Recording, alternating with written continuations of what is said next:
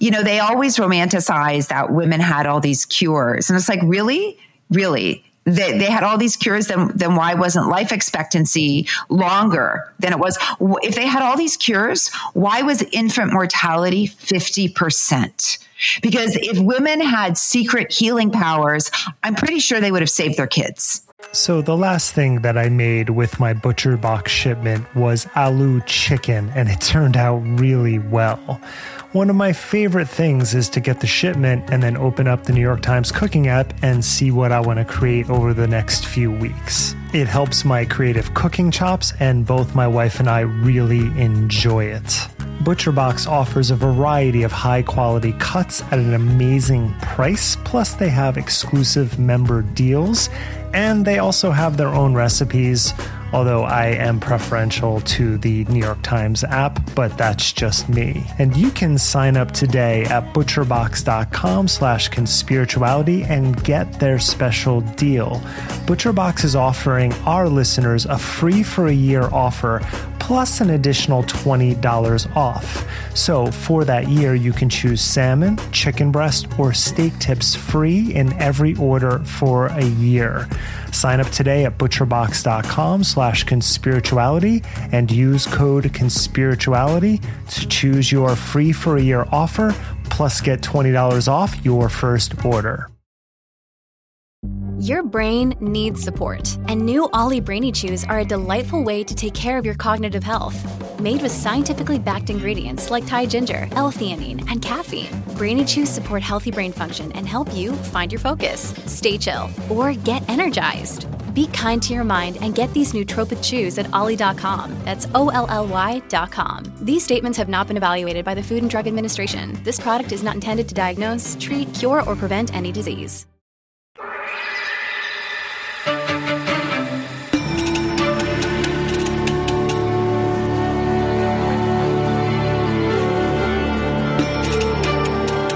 Hey everyone, welcome to Conspirituality, where we investigate the intersection of conspiracy theories and spiritual influence to uncover cults, pseudoscience, and authoritarian extremism. I'm Derek Barris.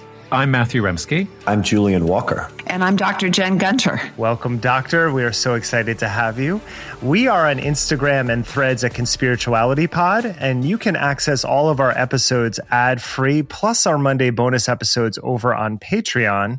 You can also access our bonus episodes exclusively over on Apple Podcasts. As independent media creators, we appreciate your support.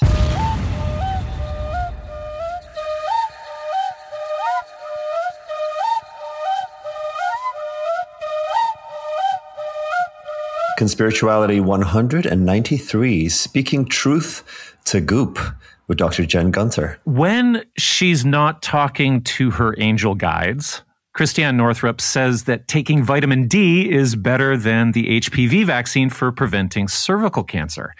When Kelly Brogan isn't denying germ theory, she's telling thousands of women in her online programs to stop taking not only their SSRIs, but also birth control and Tylenol. When Naomi Wolf isn't explaining to Steve Bannon where women's liberation went all wrong, she's worried that vaccinated women are poisoning non-vaccinated women just by walking past them. The train of messianic women wellness influencers rumbles on, but their pseudoscience claims and twisted forms of spiritualized feminism meet a brick wall in the work and advocacy of our guest today, Dr. Jen Gunter. Hailing from Winnipeg, Manitoba, Dr. Gunter is an OBGYN who has been offering actual women's health information through a solidly feminist lens for decades as a contributor to the New York Times and many other outlets, and as the author of several books, including 2019's The Vagina Bible, 2021's The Menopause Manifesto, and her newest book, which dropped just 3 weeks ago, Blood: The Science, Medicine, and Mythology of Menstruation. I don't know how you do 3 books in 5 years, Doctor, but welcome. We're glad for all of your work. Thank you. Thank you for having me. Thank you so much. Welcome, Dr. Gunter. It's an honor to have you here. We are big fans, as we've already been telling you before we hit record.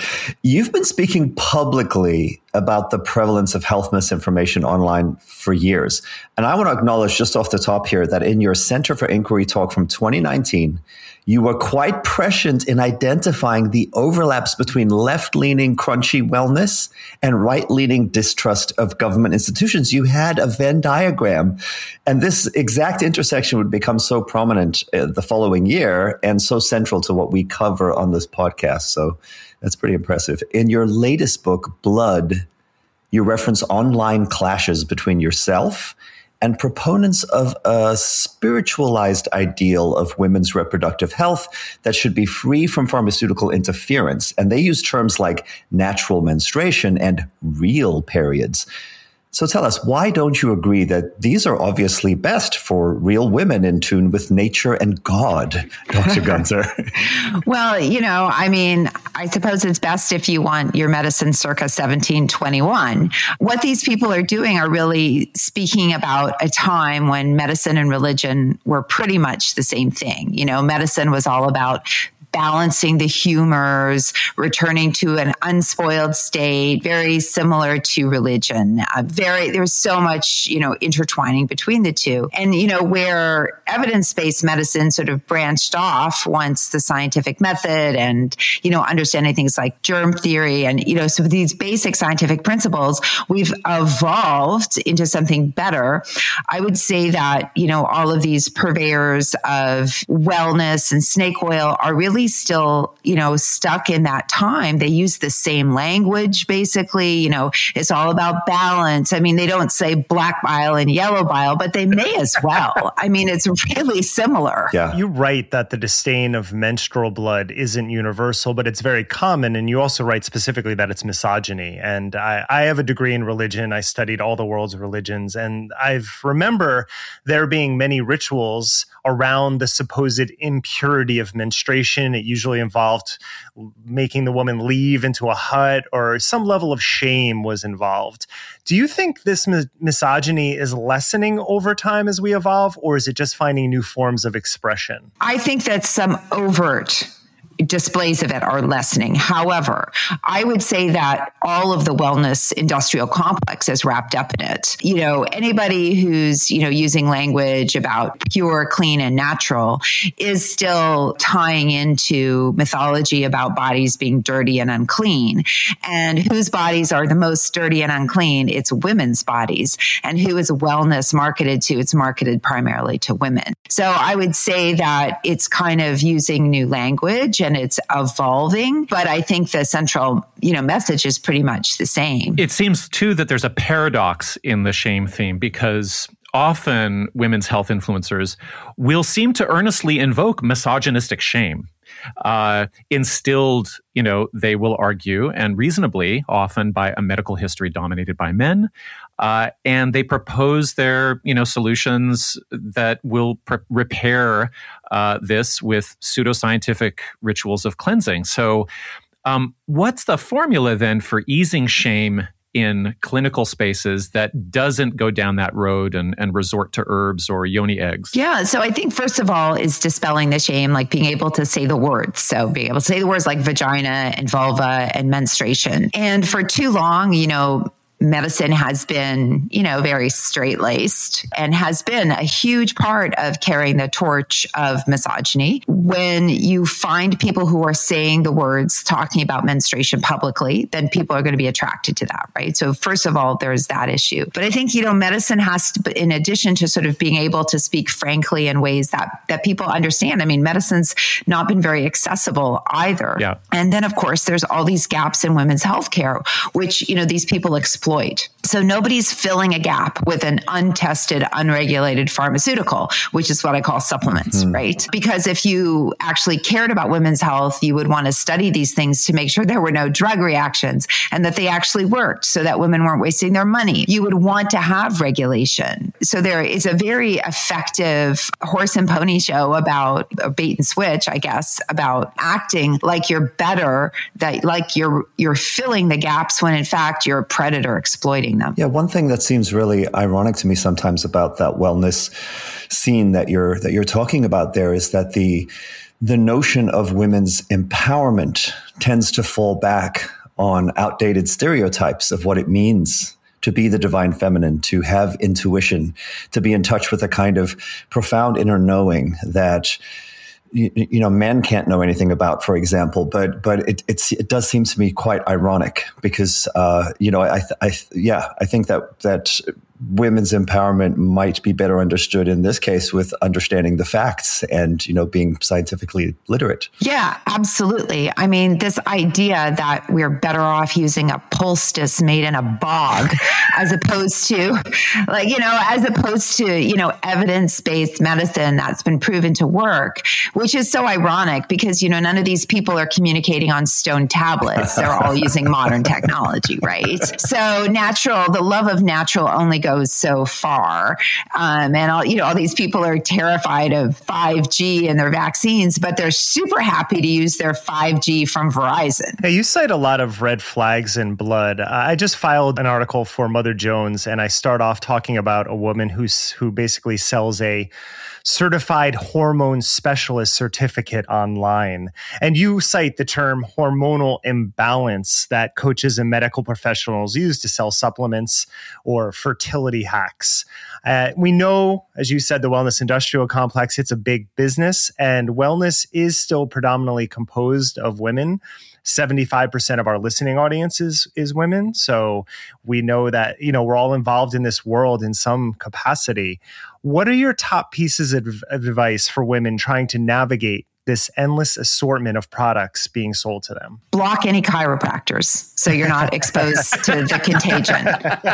They're not medical experts. I don't know what they're experts in, but block chiropractors. There's a couple that are fairly influential in the wellness world, and just block them. Yes, some of their information might be okay, like saying eat more fiber. That is also a very, as you guys know, with wellness, adding, two truths and a lie, right? I heard somewhere that's like a Star Trek thing, as written in Shakespeare, written in Milton, and in whoever from Rigel 5, right? So I'm butchering somebody's fantastic joke, and I wish I knew who to attribute it to. So first of all, try to not be exposed to people who are bigger sources of contagion. Although we know that there's awful medical doctors out there, Christiane Northrup being the best example, right? And Kelly Brogan, I don't know, they're like on par with, vying for misinformation queens, I guess. The other thing is be so mindful of bias. When people are selling products, you can't trust them because they're a commercial. They're a walking commercial. If I had a birth control pill that was like Dr. Gunter's pill with like Merck, then you would rightly say, how can I trust Dr. Gunter about anything related to using hormonal contraception, right? So you can be a doctor and you can be talking about whatever, menopause or talking about menstruation or a naturopath. And if you also have a line of turmeric for hot flashes or, ovary support supplements, then you're a biased source. And so just even using those two things, because you have to follow the money. You and I all know that the money in wellness is with supplements and online courses. And then to look for, words like, real expertise, like being having an online coaching certificate. Although that's really difficult for people to sort because, in medicine, we have all kinds of weird names for things like I'm a certified menopause practitioner. That's from the Menopause Society, a recognized body. But I could make a diploma and give it out to people who do an hour online course. And I could say that you're a California certified menopause provider. And who could tell the difference? Who could tell the difference, right? Exactly. How can the consumer tell the difference? And so it's very, very hard. And we see this at a high level. There's all kinds of people co-opting names to make it sound like they're professionals. You said something I think that was very important about if you were offering some kind of supplement that was unregulated, that was an alternative cure, that was what the other doctors don't want you to know, that would actually be quite categorically different than if you were sitting there saying, I've looked at the data on whether or not the COVID vaccine causes terrible reproductive damage to women, and it doesn't, right? There's a difference between you perhaps being seen to endorse something that comes from big pharma, but that has gone through some sort of scientific methodology to back up what your opinion is on it. There's a difference between that and endorsing a product that is just sort of pulled out of the air based on your charisma, right? Absolutely. And how does the consumer tell the difference, especially when I could pull up junk article after junk article to support the supplement, like turmeric, for example. Like there's no data that shows it does anything. In fact, there was recently the guy apparently who produced most of the papers about turmeric is apparently, all kinds of issues with that. I only read it in a cursory way, so I don't want to quote that. My understanding is, the active ingredient curcumin's never actually been shown to be absorbed in any quantity from turmeric. But how does the consumer know that when you have not only just junk journals, but you have journals willing to publish junk or journals that can't tell the difference, right? So it's really hard for the consumer to know the difference because backed by science has basically become a meaningless term. It's interesting you bring up turmeric because in that Mother Jones piece I just filed, I devote 2 paragraphs to it. And it only shows efficacy when it's combined with pepperine. So and usually not in supplement form, but you have to mega dose. There's so many problems with that supplement, and it's one that is so often presented as being efficacious for antioxidative and anti-inflammatory properties. Yeah, but Derek, were you fair? Did you say that it was proven to turn a lot of things orange, like really bright orange? I do make a case for henna near the end, so I do try to be fair. Right? I think that's a lot of the appeal. And then of course, turmeric also, has, Western exoticism of, other cultures in it as well, which big part of wellness, right? Yeah. So, the ancients, the ancients died of plague. They always romanticize that women had all these cures. And it's like, really? Mm-hmm. They had all these cures, then why wasn't life expectancy longer than it was? If they had all these cures, why was infant mortality 50%? Because if women had secret healing powers, I'm pretty sure they would have saved their kids.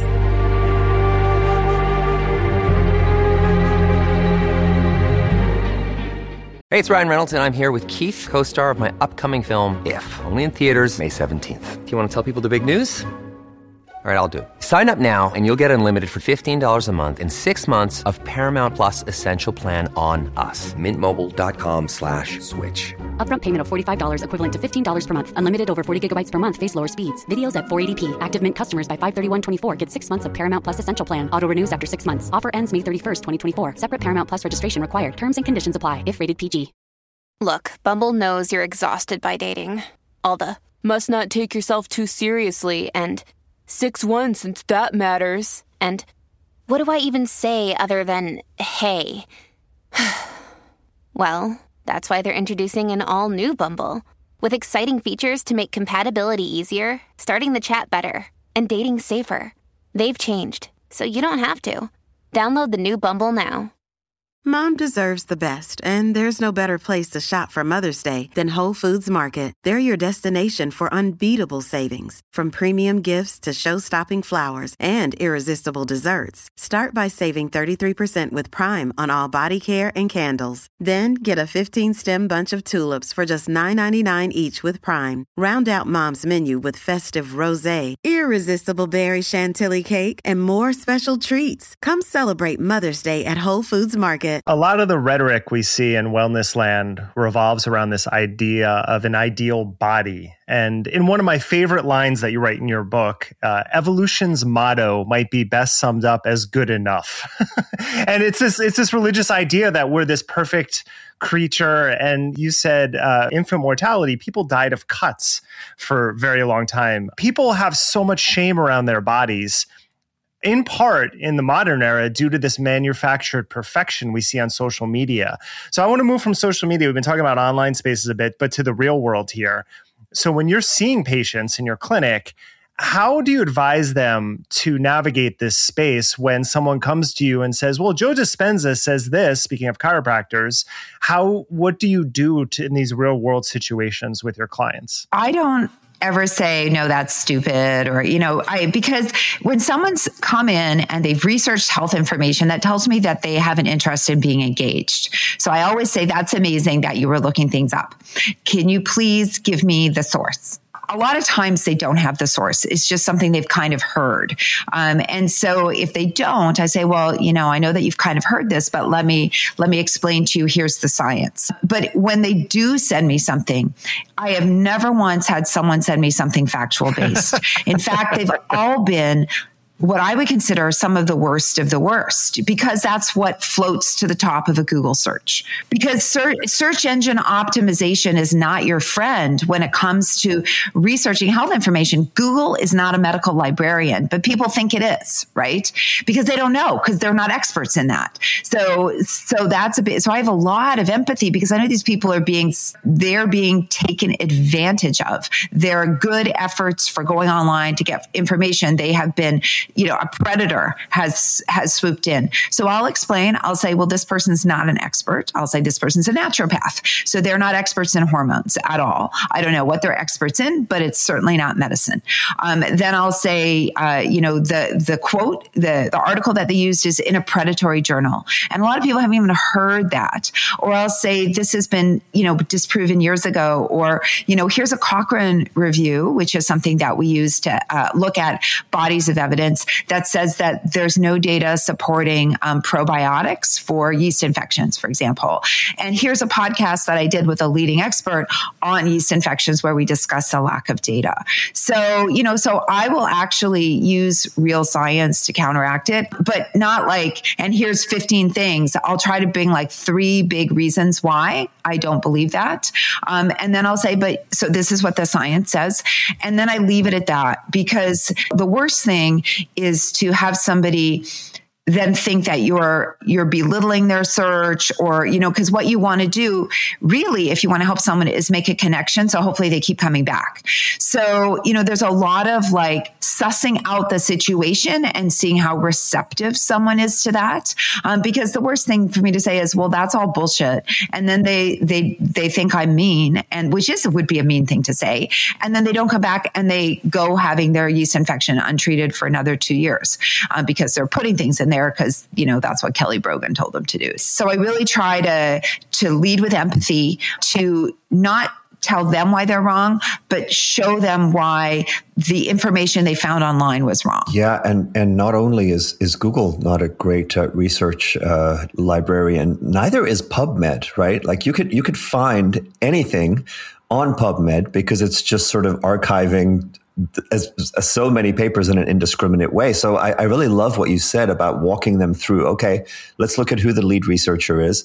Let's look at what other studies came after this one. Let's look at the meta-analysis that says, whether or not, like, what the scientific consensus is on all of this, right? Yeah. And, I think it's, like, for example, people think that being in PubMed means it's approved by the NIH, like a lot. And why wouldn't you think that? It says NIH.gov at the top, right? Exactly. So, and people don't know the difference between, a poorly done observational study that reached with the conclusions versus randomized double-blinded placebo-controlled trial. And I explained to people, for example, why now, like, I don't ever look at journals from MDPI anymore. Like, I just don't. And so if it's in there, I'm like, I'm sorry, they produce a lot of predatory stuff. And again, while there might be the occasional good editor in there, and there might be an occasional good thing, at some point you have to say, this is just too contaminated. I can't use that anymore. Would you just say for our listeners, what is MDPI? Multidisciplinary Digital Publishing Institute. They publish 390 open access journals. Yikes. And there's been, the increasing concerns about them publishing predatory journals. And so, I've heard so many things from people online. I've seen people talk about how they rejected an article and then 3 days later it was published. And, all these people just stopping. I've been asked by predatory journals, and I'm just like, wait a minute. Yeah, like, you want me to pay you $5,000 for the privilege of writing an article? Like, yeah. have a nice day, sucker. I sometimes talk about predatory journals and doctors don't know about it, right? And I'm like, because sometimes I'll have doctors go, well, what about this article? I'm like, well, it's in a predatory journal, so I'm not interested in it at all. Yeah, I mean, what's stunning is the extent to which people who define themselves as skeptics will be very, very focused on following the money between, say, a doctor like you and supposed big pharma connections. But in cases like this are just completely clueless about the reality of like a journal where you're having to pay a lot of money to get published, or, just looking at things like supplements and who's profiting from them. It's extraordinary. Yeah. I mean, it's a great bait and switch. I mean, it's very, very Donald Trumpian, blame the other person for exactly what you're doing. It's a very effective tool to say that you're clearly funded by big pharma. But like my wall of supplements that I make and sell, I'm not. I care about you. Because I designed these supplements. I'm like, oh yeah, you emailed a company and said, can you put these 4 things in a supplement? And then put my face on it. Yeah, exactly. There's companies that do that, right? Absolutely. Yeah. Let's come back to your book. So your book really focuses on menstruation and providing a wonderful archive of information on the topic. During the pandemic, we covered a lot of the spiritualized disinformation about vaccines and noticed that several prominent female conspiritualist influencers really went all in on these moral panics around supposed dangers for women, right? Heavy periods, miscarriages, spike protein shedding that was supposedly contagious, right? What does the data actually show about COVID vaccines and reproductive health? So first of all, if you want to have a healthy pregnancy and have a healthy newborn, you want to have the COVID-19 vaccine. That's really without a doubt. It reduces your risk of stillbirths, reduces your risk of your baby needing to be admitted afterwards. It reduces the risk of neonatal complications. It reduces your risk of needing to go to the ICU. Because of, the immune changes during pregnancy, pregnant people are especially vulnerable to effects of COVID. I mean, the stories of all these people being in ICUs and dying during their pregnancy or right after and leaving their newborn or their 2 children at home motherless. It's just like really tragic. So if you want a healthy pregnancy, you want to be vaccinated. There's like absolutely no question about that. There's no concern about miscarriages at all. We got some great data early on from IVF programs that showed that they had the same outcomes, whether someone was vaccinated or not. We now have good data to show it. So there's no concern. And of course, there's no medical reason that would happen. But of course, you don't know unless you study it. Science always wants to remain open, but I would say that we don't have any concerns about that. There are really extreme versions of that kind of fear-mongering that Julian brought up, and they draw on some pretty deep-seated fears about all medical interventions, and in women's alternative health, of course, that predates COVID. So I have a bit of a historical question for you, because on the far end of what you are up against, it seems, as a communicator, are like free birth advocates who claim that obstetrics in general is captured by a culture of intervention, and the interventions are the actual causes of birth trauma.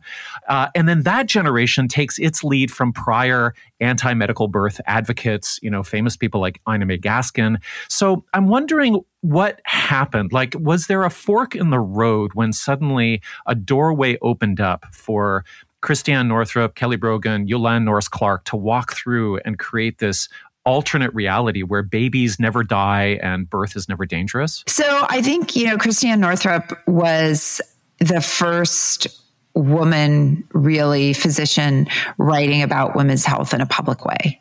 So I think she just benefited from being the first. It's clear nobody ever read her books who was promoting her, or if they did, they're awful people. I don't blame patients who read the book and don't know, because she's the first person and she's a doctor. And we didn't really talk publicly about conspiracy theories and the harm and all that kind of stuff in the 90s, right? So I don't blame any single person, but I blame people like Oprah, and I blame PBS, and I blame anybody who was a journalist who wrote positively about her.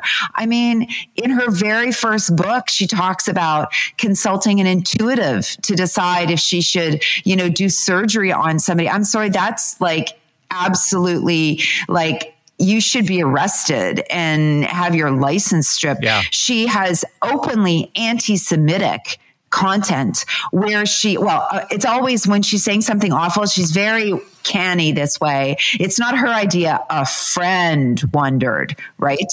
Yeah. So her friend wondered if men who are circumcised are more likely to commit rape.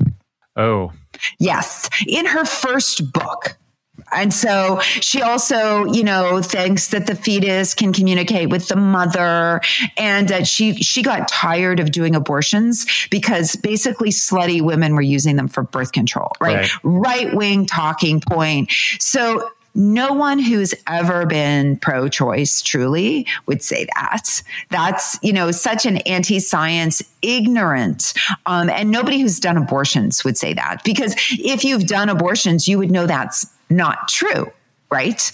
You would know that the very few people who come back for repeat abortions are people in pretty extreme, in general, social situations affected by poverty and other, there's a higher risk, for example, of domestic violence for people who have repeat abortions because they can't get access to contraception because they're in such a controlled situation. Right. Yeah. So right there, that's in her first book. So how people didn't respond with absolute disgust at her for being a disgusting person, because people wanted to believe in, this was kind of like, I would say like the next evolution after like the hippies. And, so she sort of was like very cannily crafted together science and mythology to make this new branch of medicine.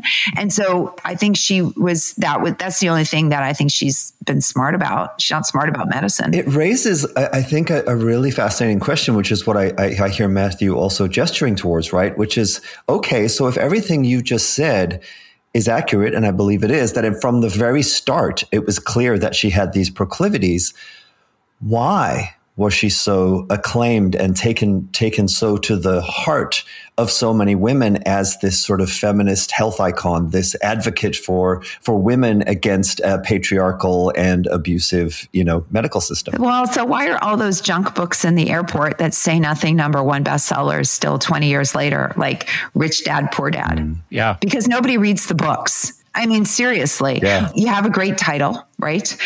You're a doctor. You get some nice things written about you, maybe in the New York Times, maybe, Oprah says great things about you. So then because Oprah has this, she can basically transfer Oprah's trust to you. So if she's vetted by Oprah, then all of that stuff must be true. She is very much Christiane Northrup, the two truths and a lie.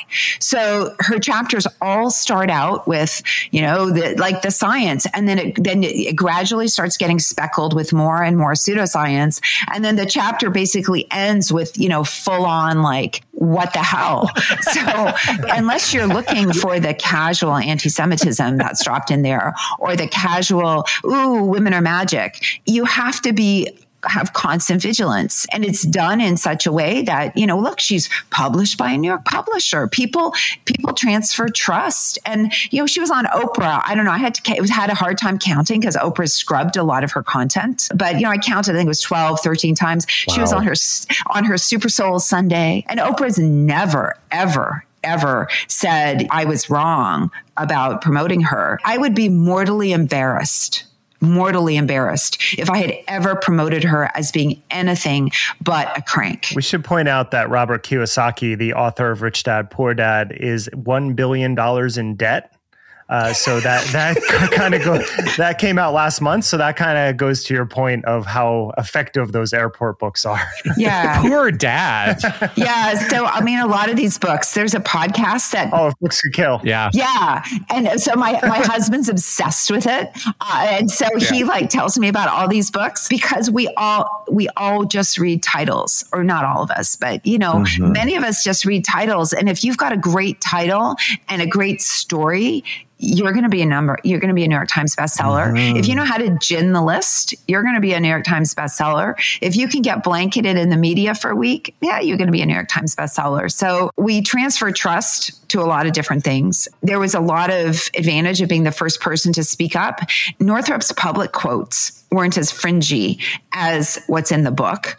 I think she's very savvy, or she was. I don't think she knows how to rein in the whole 12G implanting nanoparticles in your body now. Because I watched one of her seminars during COVID, and I was just like, whoa. Well, it's you're right in our wheelhouse, because you're really talking about the effect of charisma and posturing, and how someone can get themselves into a very elevated position through that kind of strategy, right? Regardless of what's actually said in the book, and people are probably not giving it a very close reading. And so along those lines, we have to do it. Let's turn to Gwyneth Paltrow for a moment. I just want to tell you, I always feel bad punching down. Well,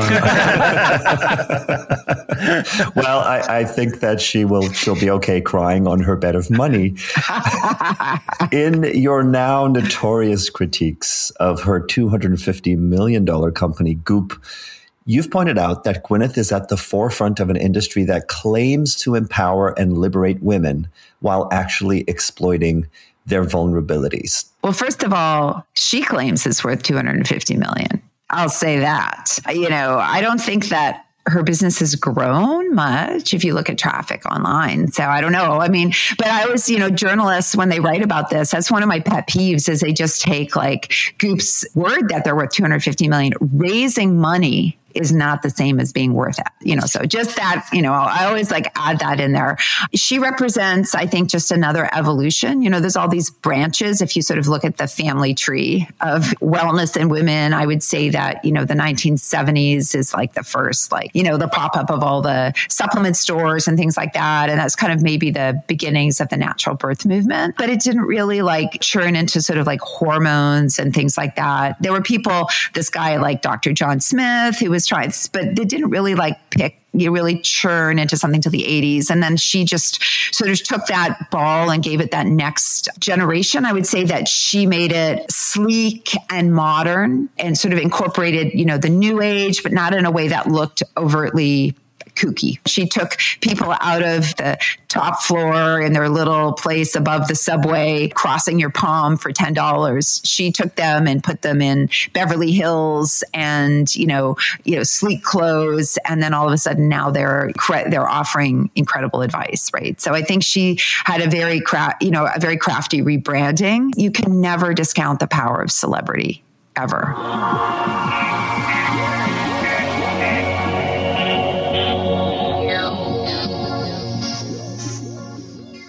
Spending way too much time on social media? Derek here from Conspirituality, and you might be able to break the cycle of doom scrolling on Elon Musk's haunted Twitter by tuning into the Crooked Media podcast Offline with Jon Favreau. I have been a Crooked Media fan since the company was founded, and I'm really excited to be talking about Offline because it's a different kind of Sunday show. It's a chance to step outside our social media-fueled news cycles and hear smarter, lighter conversations about how chronically online existence shapes the way that we live, work, and interact with the world around us. Each week, Jon Favreau is joined by notable guests like Stephen Colbert, Hassan Piker, ContraPoints, Margaret Atwood, all for intimate conversations about how to live happier, healthier lives, both on and offline. New episodes of Offline with Jon Favreau drop every Sunday wherever you get your podcasts.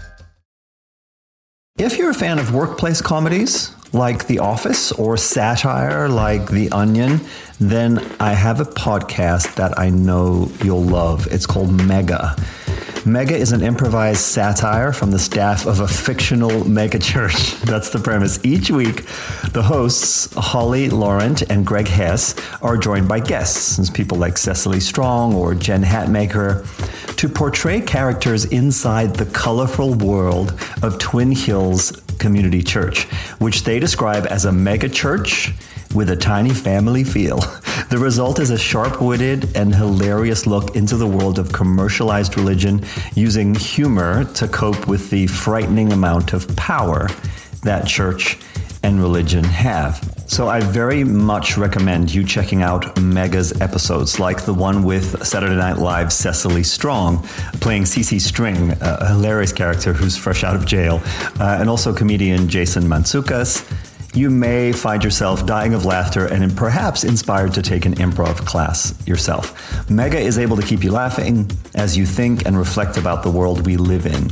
You can find Mega on Apple Podcasts, Spotify, or wherever you listen to podcasts. Yeah, so we have this perfect storm of celebrity and sort of the cultural popularity of the ideas of holism and also ancientness.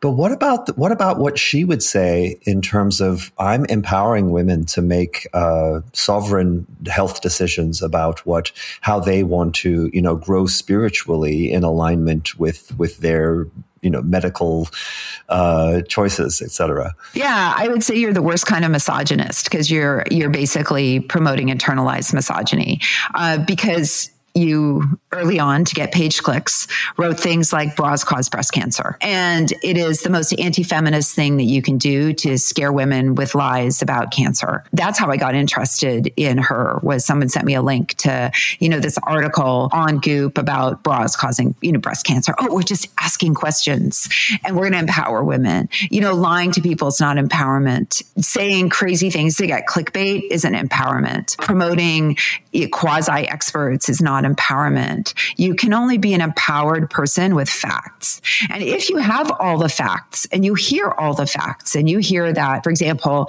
researchers have diverted funds from studying chemotherapy or whatever that might be of value to prove that bras don't cause breast cancer because of these kinds of fears. The whole idea of that is just so awful, right? So if you're someone who hears people have studied that, there is absolutely no link. And you say, I don't care. I hear that. I don't want to wear it. Okay, well, you've made an educated decision. But this idea, so she offers faux education, right? So she offers something that sounds like it should be, from an expert or just asking questions. And then, converts that through the transference of her authority via celebrity. And then the fact that the headlines, that the press just laps it up and anything she says is gospel. Then, you have this perfect storm for faux empowerment. So I always think that lying to people and inaccurate information is the opposite of feminism. It's basically the patriarchy wrapped up in a pink bow. You preempted my next question because I actually clipped when you write feminism demands bodily autonomy, and that can be achieved only with facts. So we talked about the ideal body, but there is this autonomy strain that runs through a lot of what we study on conspirituality. I know we talked a little bit about what happens when women come into your clinic and bring up these influencers, but specifically, what methods do you find most effective for helping women actually follow science? I think helping people follow science is challenging in this world because celebrities carry so much more weight. There's that. Listening to people is probably the most effective tool one-on-one. Listening to their concerns, explaining, how they got here, not telling them what they did was wrong or bad, but saying, okay, well, that didn't work. Let's move on, because they spent all that money doing what that naturopath said. And if you tell them that's bad or wrong, then, it just makes them feel worse about what happened.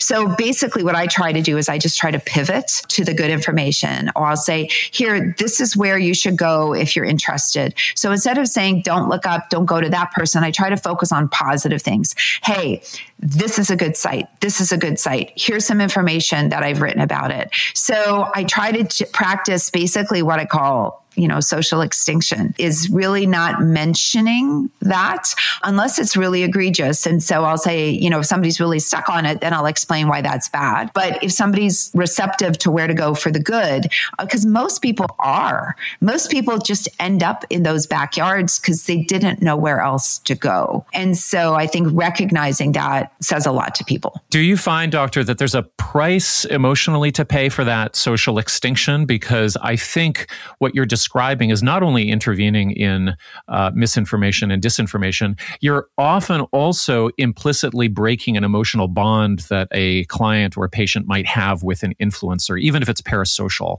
And so I'm wondering if you ever feel that the patient is saying, but this person really sees me, or they really love me or care for me, and I'm wondering how that resolves. I don't actually hear that in the office. I mean, they might say that or think that. I mean, I try to not attack the person in the office, but attack their ideas. So if I hear about taking an ovary support supplement from a naturopath, I'll say, well, that naturopath sells that supplement and it's not studied. Right. And, I know which supplement they're talking about. There's only a few of them that have their own branded supplements. And I'll explain, why. And I'll say there isn't any data to support it. And then I just move on, because it's very hard for people to hear that people that they have believed have led them astray.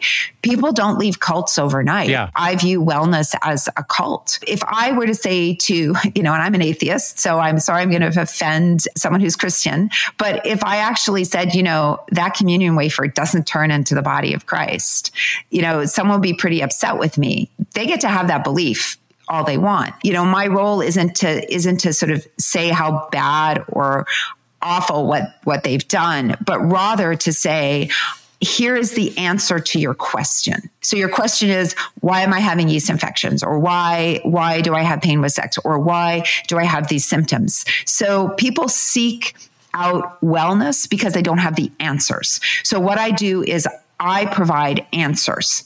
And hopefully then people will be like, oh, that's never been explained to me like that. Wow. So I would say that in the office, I don't have data to back this up, but 80% of the time that works, because that's what people want. That's actually what they want. They want to get better.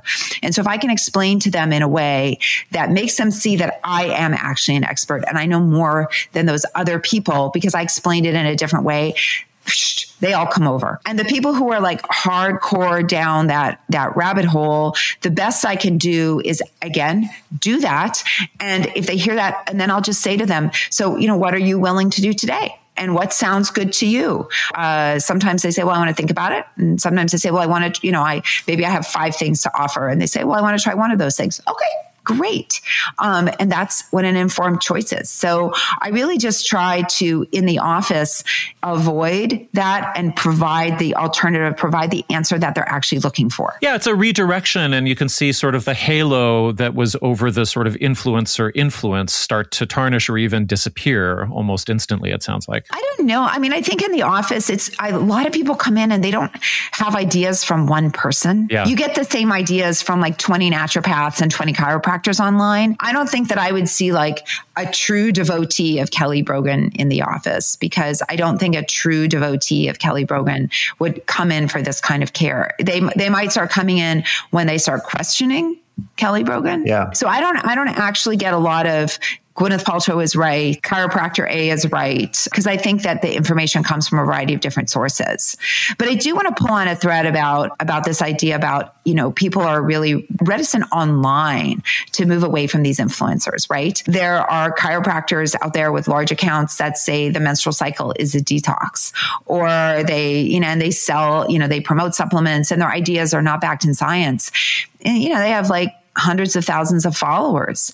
And, when people point out like how inaccurate that is, it's amazing to me how many people still keep following them, because it's this whole idea that maybe I'm missing something. And I always say, there's people giving you good dietary advice who are also not telling you to put a wand in your water to change its ability to absorb into your body or whatever. And so people are so reluctant to leave these online gurus. That's such a fascinating concept to me, because I guess that's what a guru is. They are able to get all this support, or, somebody who's saying that a doctor, I mean, it's not limited to non-doctors, a doctor with, over 250,000 followers on Instagram tells people that you need to change the pH of your body to treat cancer. Cool story, bro. There's an idea in your book that I really loved. It's about killer whales and the grandmother hypothesis. It's in this chapter in which you say that menopause has helped drive human evolution. How so? Women are uniquely affected by ageism. And that's a big thing with wellness grifters, right? Is they're preying on that. And so I think it's really important for women to understand that menopause, we believe, is really evolution at work. So if you think about, whatever, 10,000, 20,000, 50,000 years ago, how difficult it would be to food and shelter, and the whole concept of just life would have been pretty hard. Then you're faced with pregnancy, which is the most metabolically taxing thing a human can do. It's like the Tour de France, metabolically taxing. Then you have to survive childbirth with blood loss. And then you have to breastfeed, which is even more metabolically taxing. And then you have to raise a newborn till the age in which it can eat and drink and fend for itself. So, we're not like giraffes. We can't drop an animal 5 feet onto the ground and they get up and they're walking. Like, it's a lot more effort to get a human to the point when they're likely going to be able to reproduce. Is that better if you have community involvement? I mean, probably, right? If you have more than one pair of hands helping you, but somebody can only help you if they're not encumbered with those tasks themselves. And so it's this idea that when humans have a long post-reproductive lifespan, which is what menopause is, that they can now actually be useful to the younger generation. So it's genetics, the long game. And orcas also have that same phenomenon where they have long post-reproductive lives. We don't see it really in any other species. Recently, there's been, I think, an ape, or primate. Actually, I don't know if it's an ape or chimp. There's been a primate that may also have a post-reproductive life. And so, for humans, it's very valuable. Dogs keep breeding and, if they're allowed to breed, and then until they basically drop dead. Same with cats. I mean, other animals will just keep on reproducing until the end, until they're very elderly. And that's not the same for us. And so it's really this idea that you have value after menopause. Now, we now call it kind of the wise woman hypothesis, because obviously you think about it. Hey, I remember where the water is in time of drought. So I'm super useful when I'm 65. I remember how to, source these berries. My mother told me this. I'm passing that knowledge along. I've witnessed a birth. We know that having a birth attendant dramatically, reduces mortality. So, not that they had interventions, but you had a support person. And so that's really the basis of it, is that you have value. So it's not this idea that, you're a useless thing that, is an appendage to society. You're not the appendix. You're a super useful thing. And, I always like to tell people, this doesn't mean that your only value after menopause is in being a grandmother or in having children or anything like that. We're talking about evolution and how we got here. But the great thing about evolution is it gave us these super big brains. So you get to do whatever you want with this post-reproductive lifespan now. Thank you so much, Dr. Gunter, for your work and for taking time out to talk today. We, again, are all big fans, and you do so much good work in the world. So thank you. Oh, well, thank you guys for having me. This is such an important and fascinating topic. Sadly, an endless source of material for you guys. Yeah, so I guess we'll have you back. Yeah. So can I ask you guys a question? Yeah, sure. Do you ever see something and just want to bang your head on the table and say, I can't believe we have to do this again? Or how often do you bang your heads on the table? Daily. That's every day. Yeah, it's actually a problem because it can, for me anyway, I can really start sort of asking, when will it end? Or am I in my own sort of reactive loop where I'm only responding to things that provoke me? Yeah, it's a big problem. I think everybody who deals in misinformation has to square with that somehow. Well, thank you guys. Thank you for listening to another episode of Conspirituality. We'll see you here next week on the main feed or over on Patreon.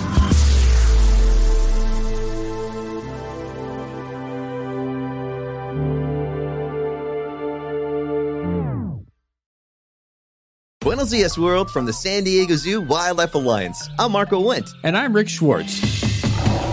And we're your hosts for Season 3 of Amazing Wildlife, a show from iHeartRadio Ruby Studio and the global conservation organization behind the San Diego Zoo and the San Diego Zoo Safari Park. Listen as we dive into the efforts here in San Diego and spotlight the heroes working worldwide to care for the species you know and love. Listen to Amazing Wildlife on the iHeartRadio app, Apple Podcasts, or wherever you get your podcasts. Buenos dias, world, from the San Diego Zoo Wildlife Alliance. I'm Marco Wendt. And I'm Rick Schwartz. And we're your hosts for Season 3 of Amazing Wildlife, a show from iHeartRadio Ruby Studio and the global conservation organization behind the San Diego Zoo and the San Diego Zoo Safari Park. Listen as we dive into the efforts here in San Diego and spotlight the heroes working worldwide to care for the species you know and love. Listen to Amazing Wildlife on the iHeartRadio app, Apple Podcasts, or wherever you get your podcasts.